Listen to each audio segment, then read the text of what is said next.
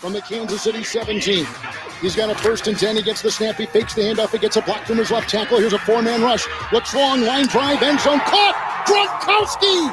Back in the end zone. Touchdown, Tampa Bay. Tom Brady has just thrown his 2nd touchdown pass tonight to Rob Gronkowski. It's BetQL Daily with Joe Ostrowski and Ryan Horvat on the BetQL Audio Network. Let's get into some NFL conversation. In 20 minutes, Will Brinson will be here from CBSSports.com. I know he has been firing off all sorts of bets on the NFL draft, so we'll find out what he's thinking in about 20 minutes. And 40 minutes from now, Jeff Feinberg to break down the Zurich Classic. We will wrap with our best bets on the day. Horvat, he's got a lot of NBA ideas.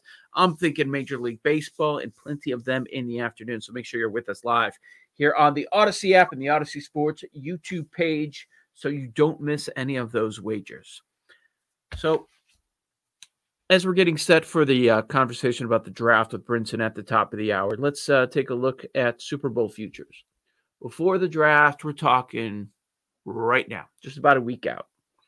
If you were going to make a wager on a Super Bowl future, where would you go on the board? Where would you go? That's the big question. And unless we're talking about a Watson trade, which it doesn't seem like is on the horizon, there haven't been any rumors anywhere, and we certainly understand why.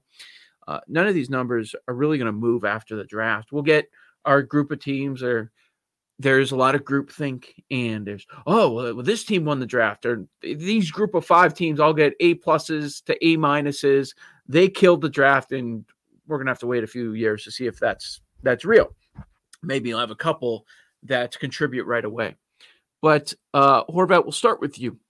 If you're hitting up the PointsBet odds board right now, and you're going to get down on a team to win the Super Bowl here on April 21st, 2021, where are you going? Well, I don't want to get in trouble, so I get one only, right? Yeah, one. All right. So wait. Why would you get? Oh, you're going to throw 5 out there? I was going to bring up the Clippers and try to associate them in the conversation. You have the entire board. You have the entire board. No matter what NFL team, okay, so nobody will care.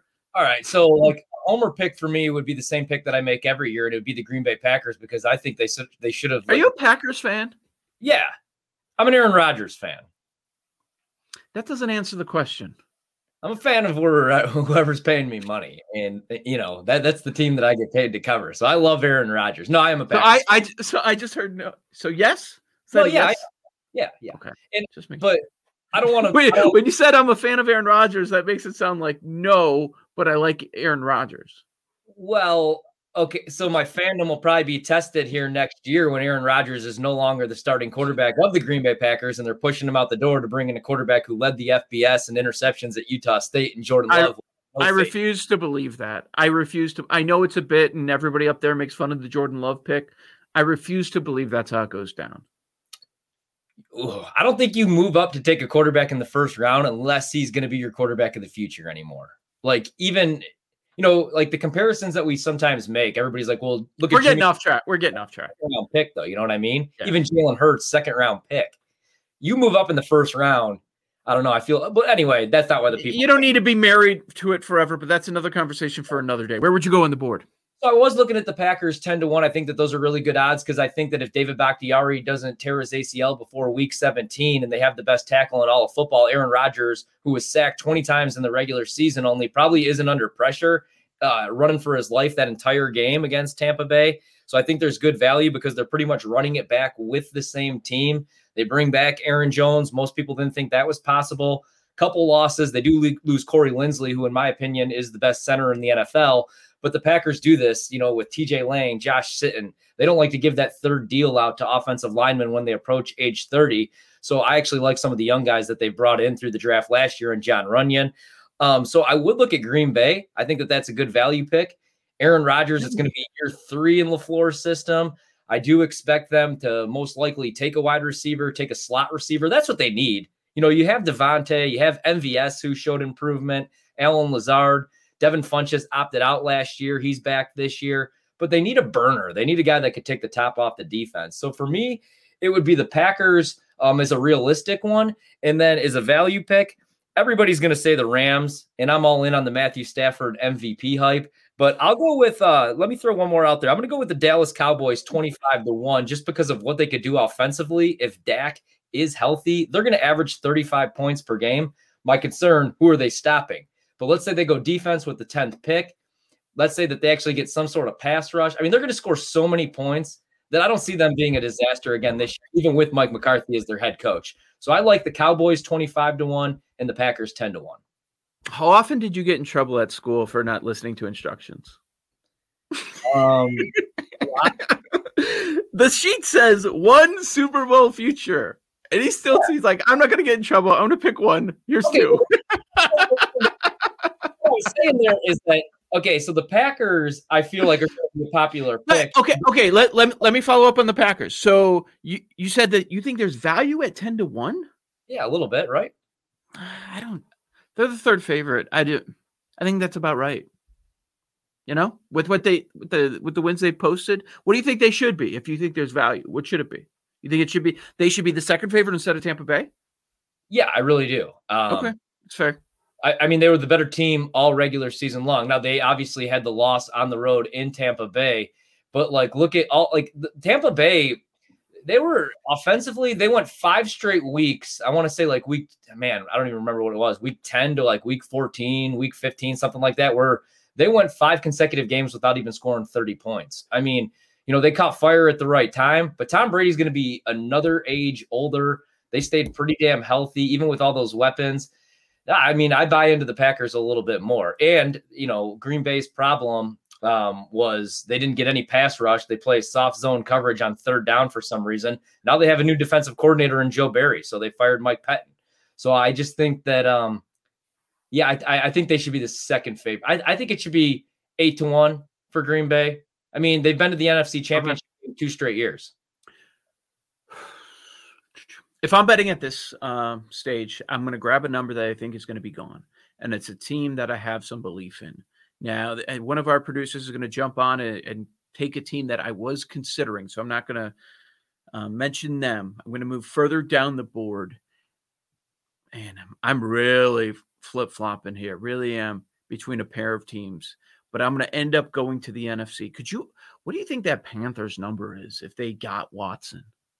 If they get Watson? Well, they're not going to, but if they would have landed Watson in a deal, 14-1. It's 60 right now. It's 60, but hey, you don't have Watson. That's what we're dealing with, and they still need to upgrade that offensive line. Issues on defense. We'll see if all the defensive players they drafted last year can start to turn that defense around this season. I'm surprised that Washington is still 60-1. And you don't go chasing Super Bowl futures with defenses, but they brought up their level of play at quarterback. They upgraded there. And I can't wait to see what Fitzpatrick is going to do with the weapons that they have. Some legitimate weapons on offense.